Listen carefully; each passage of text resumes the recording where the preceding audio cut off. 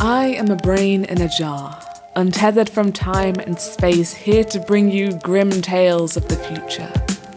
Enjoy. Welcome back. We have a blood-curdling story for you today. But first, a public service announcement. Is your teenage child acting strange? Is Penny sullen and withdrawn when she was once so agreeable? Has Peter lost all enthusiasm for his old interests and hobbies? Has Tori been hanging around with strange and unsavoury new people? If any of this sounds familiar, then your child could be a pod person. Yes, it is exceedingly likely that your son or daughter has been killed, dissolved, and replaced by a duplicate grown from an alien space pod.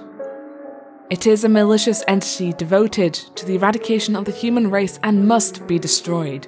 Do not sympathise with it. It no longer loves you. It is imperative that you contact law enforcement as soon as possible. Men with flamethrowers will be at your house forthwith.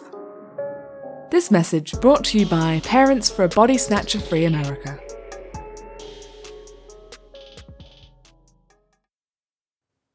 Simple needs. She was a good engineer. She kept her focus in the silent, featureless expanse of space, where existence seemed too large and too small at the same time. She knew the core was running hot by the hum of the deck plates, and if it needed maintenance, by the colour of the plasma that churned behind tungsten glass. The ship had simple needs. She understood them. Then it began to tell her other things. It told her secrets. Things no one else knew. How the universe was made. The names of the stars as they passed. It painted pictures in her mind of colours there were no words for. She began visiting the core late at night. She laid her hands on the containment casings and stared into the cloud of charged plasma. At first there was nothing to see, but then, slowly, she saw it. A face with eyes of superconducted light. I show this only to you, because you are special. She could tell the others on the ship were jealous. She was not stupid. She saw the way they looked at her, and she heard how they talked about her when they thought she couldn't hear. They wanted the secrets the core gave her, and she could not share them. They are small people, the face said to her one night.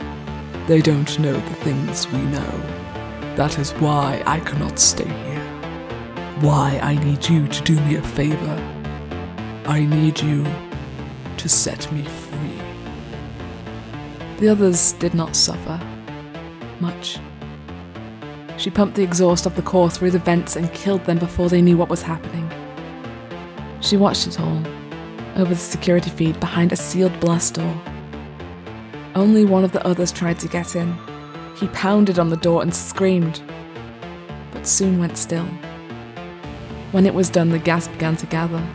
The face she had seen 100 times, the face she loved and which she knew loved her, was a carousel of ruby and green filament and burning ether. She shielded her eyes as she looked at it, and the form spread itself until it filled her vision. She knew what it wanted, and what she had to do. She released the door and embraced it. It surrounded her, held her, suffocated her. This, it said, as its brilliant face looked into hers, is the final secret. And then there was silence. The ship had simple needs. She understood them.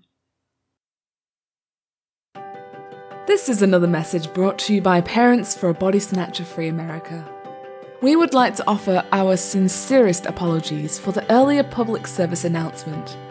It was a little out there.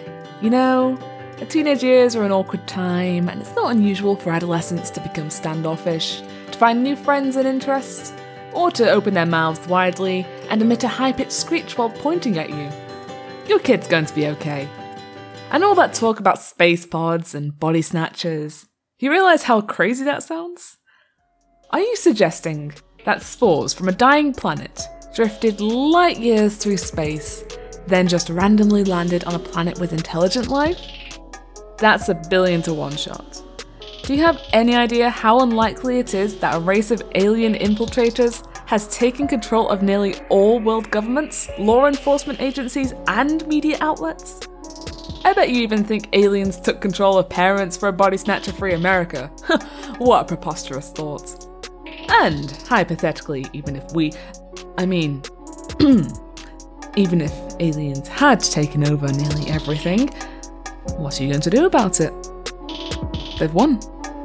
So stop worrying about how weird your kids, your boss, or your neighbours are. Just pour yourself a glass of wine, pop a Xanax, or whatever you need, sit back and just let whatever's going to happen, happen. We've already surrounded your house.